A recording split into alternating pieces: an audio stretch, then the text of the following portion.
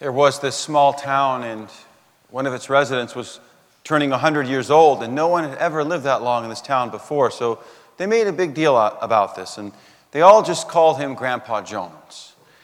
And it was such a big deal that a reporter from a local newspaper went to the birthday party and began to interview people who've known him and were telling stories about him. And finally, the reporter had a chance to talk with Grandpa Jones and ask him some questions. And he asked him, "What are you most proud of?" And Grandpa Jones said, "Well, I think I'm most proud of the fact that I don't have any enemies."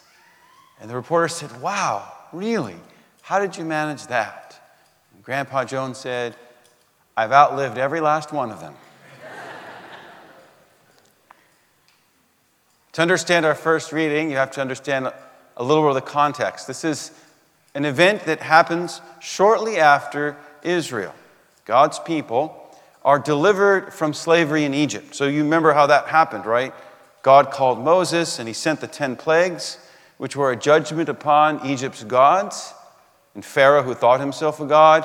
And so Pharaoh and the Egyptians, they tell them, "Go ahead, leave, get out of here." So they passed through, remember, they passed through the Red Sea. And you would think, well, this is great, right? Smooth sailing from here on out. No, that's not how it worked. Immediately after they exit Egypt, they have all these difficulties that they encounter. So the first one is that they're hungry. They don't have enough food. And they grumble to God, and what does God do? He feeds them with manna and the quail, okay? Next problem they have, they're thirsty. They grumble to God. What does he do? He gives them water to drink from the rock. He tells Moses to strike this rock, and water comes. The third problem they face was an enemy army. So we hear about the Amalekites. King Amalek was actually a descendant of Esau. And so he's arrayed with his army about to kill all the Israelites. They had been slaves. They hadn't been soldiers. But the brave Joshua assembles the men and takes the field of battle against Amalek. And what is Moses doing? Moses goes up to the mountaintop where he raises his hands with the staff. Remember that staff that God gave him that parted the Red Sea? And he raises his hands, but he gets tired, and his hands get lower. And then when that happens, they notice something. So when his hands are raised, the Israelites are winning the battle. When his hands fall down, they start losing. And so Aaron and Hur prop up his hands so that the armies of Israel are able to completely defeat the Amalekites. And this is, for us, this is a symbol of prayer. So you see me at Mass. This is called the Orans position. I'm required to raise my hands when I'm praying to God. And you can go back and look in the catacombs. You'll see pictures of Christians praying like this. This comes from the Bible. Christians inherited this from the Jews, praying with hands lifted up. And so the gospel parable is also about prayer, the story that Jesus tells. In this case, he talks about this widow, and she has some kind of dispute. Her case is pending before a judge, and the judge, he's a scoundrel. He doesn't fear God. He doesn't respect people. He's no interest in giving her justice, but she keeps bothering him, so much so that he just gives her a just verdict. Now, this is not a military setting like our first reading, but in this judicial setting, there is also an adversary, right? There is an adversary against the widow. So let me ask you, do you have any enemies? When we think about enemies, sometimes maybe it's another country we're at war with or in some kind of conflict with. Maybe we'll think of Russia as our enemy now. Sometimes it's other political parties, especially in election season. You think of people that their party's enemies, maybe. Or maybe it's just a personal enemy, a neighbor who just makes your life very difficult. But I'm not asking you actually to call any of those enemies. All of us have the same real enemies. And who are those? They are the fallen spiritual beings, right? We call Satan and the other one, the demons or devils. These are our enemies. In Paul's letter to the Ephesians, he writes this. He says, "Our struggle is not with flesh and blood, but with the principalities and the powers and the world rulers of this present darkness, with the evil spirits in heaven." All of these things that he mentions are references to spiritual, incorporeal beings that have different ranks and powers in the unseen realm. And they have certain authority or attachments to places and peoples and things like this. And Paul is saying these are our real enemies. And we see this if we look carefully in the Bible from beginning to end. From the beginning, the book of Genesis, all the way to the book of Revelation. We see this other dimension of the struggle between good and evil.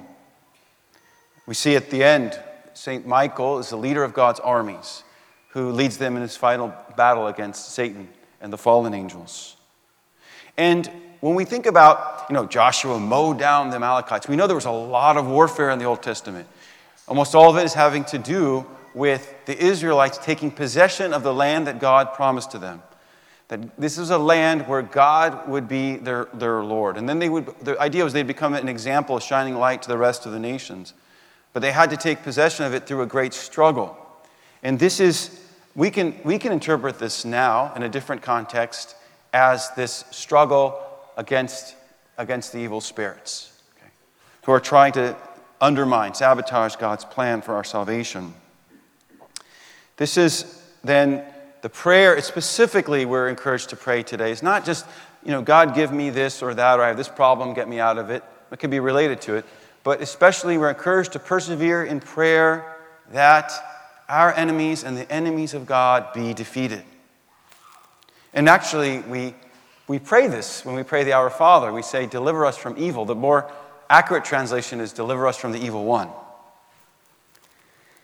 This month marks the 60th anniversary of the beginning of the Second Vatican Council. So this was a meeting of all the world's bishops convened by the Pope to, as Pope John the 23rd said, Saint Pope John the 23rd, that the church has these great treasures. It's this instrument of God's salvation.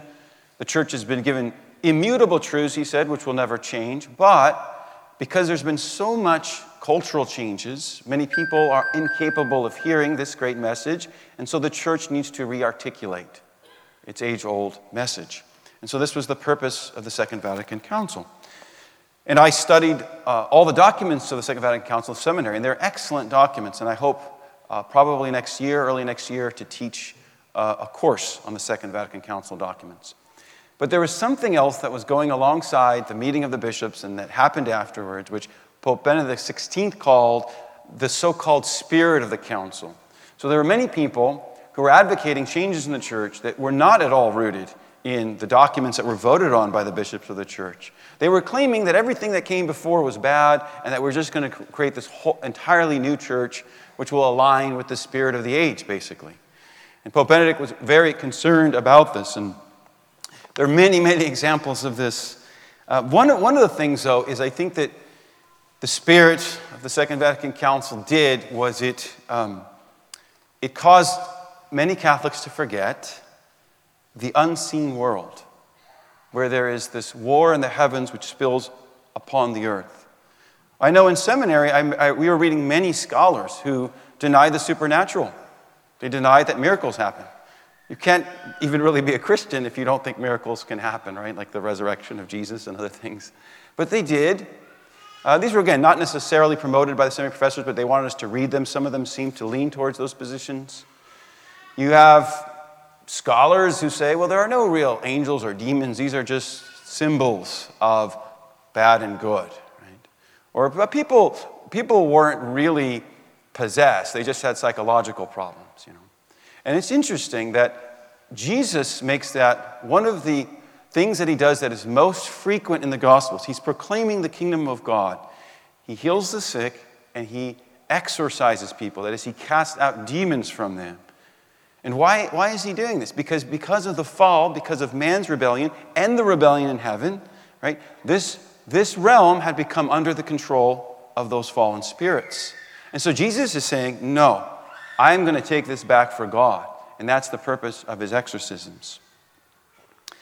The prayer of the church was changed to de-emphasize these realities. So from 1886 to 1965, at the end of every low mass, certain prayers were said, including the prayer to St. Michael the Archangel. This was required. And then in 1965, it was ended. And interestingly, since then, the popes have actually said it's a very good prayer. We should learn it, we should pray it. In our parish, if you go to daily Mass, we pray it after the daily Mass. And I like it because, again, you can't pray the prayer, right, and not think about this reality, the unseen realm. It's so important for us. Listen, Tolkien's Lord of the Rings, which has all these fantastical things, is closer to reality than a modern materialist view that there's only physical things and energy. So the Mass was a new Mass. The Mass of Paul VI was put out. But there were other books that were changed. There's other sacraments were changed. There's something also called the Book of Blessings. And when I was in the seminary, I wasn't familiar about all these things, but I had some friends who were very much well-read on what things that had happened and some of the process behind some of these changes. And they would call the new Book of Blessings the Book of Non-Blessing. And the reason they would say that was because in the old Book of Blessings, an object was always blessed, always with the sign of the cross.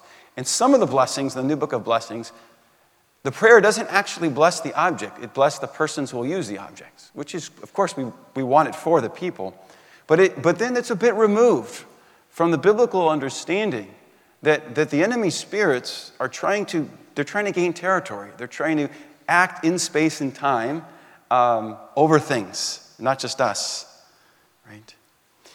So I just want to give you one example by comparing the blessing for holy water, the new version first and then the old version. So in the new version, the clergy member who prays that those who make use of this water will be refreshed inwardly by the power of the Holy Spirit and walk in the new life they received at baptism. Now that's a great prayer. That's a good thing to ask God for. Okay?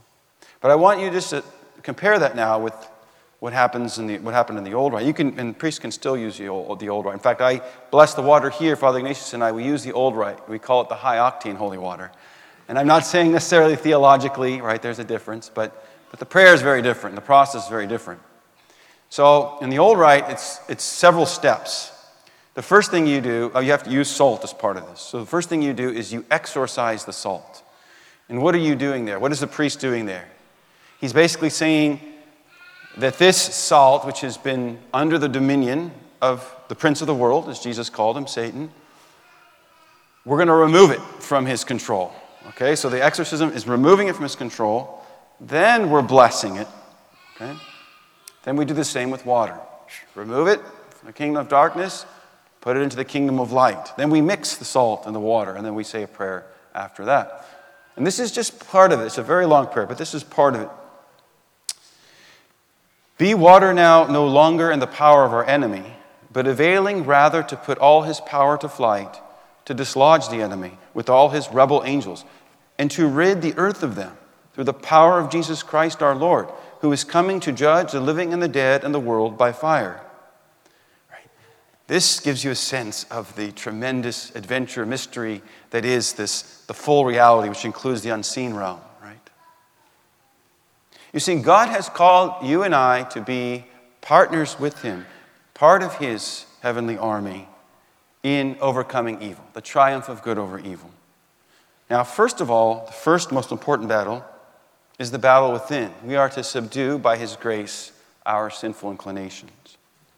Secondly, though, we are called to influence those around us, the world around us, the culture, the society even, to influence these on behalf of the kingdom, to bring them into the kingdom, through being prophetic witnesses, workers of mercy, and advocates of justice. But God has made all of this dependent, like whether we're going to make progress in this or not, is entirely dependent on prayer. And this is the point of our readings today. See, prayer keeps us close to God and enables us to become channels of godly power in the world. Luke introduces the parable by saying Jesus told this story to convey to his disciples the necessity for them to pray always without getting weary. Now, we understand Moses getting tired, right? I mean, if you hold your hands up for a long time, your shoulders are going to get tired, your arms are going to get tired. But how is it that we become weary of praying? Well, it's not a physical fatigue, but it can be mental, emotional, and spiritual. We can become weary of praying by distractions. I think our attention span, because of our devices and all these things, is about this long. So yes, we don't have the attention span for it because we have diminished our own attention spans by giving into distractions so often. We can become weary of praying just through busyness, having different priorities. Those consume our energies, and we don't have energy to pray. We can become weary of praying sometimes when we feel that, my prayer is not working. My prayer is not working. I didn't get what I wanted. I didn't get what I asked for. My prayer is not working because I didn't feel this warm, tingly feeling inside when I was praying. But Jesus is teaching us today to have faith that our prayers make a difference, that our prayers enable the holy army of angels to gain the upper hand. In the old rite of blessings, there was often a back and forth between the priest and the people, and the people memorized their lines. So I'm going to teach you one of the lines to memorize. It comes from Scripture. It comes from the psalm that we just sung, Psalm 121. And we're going to use a slightly different translation of it. So I say a part, and then you're going to respond. So I say, our help is in the name of the Lord. And you say, who made heaven and earth. Let's try it. Our help is in the name of the Lord. Once more. Our help is in the name of the Lord.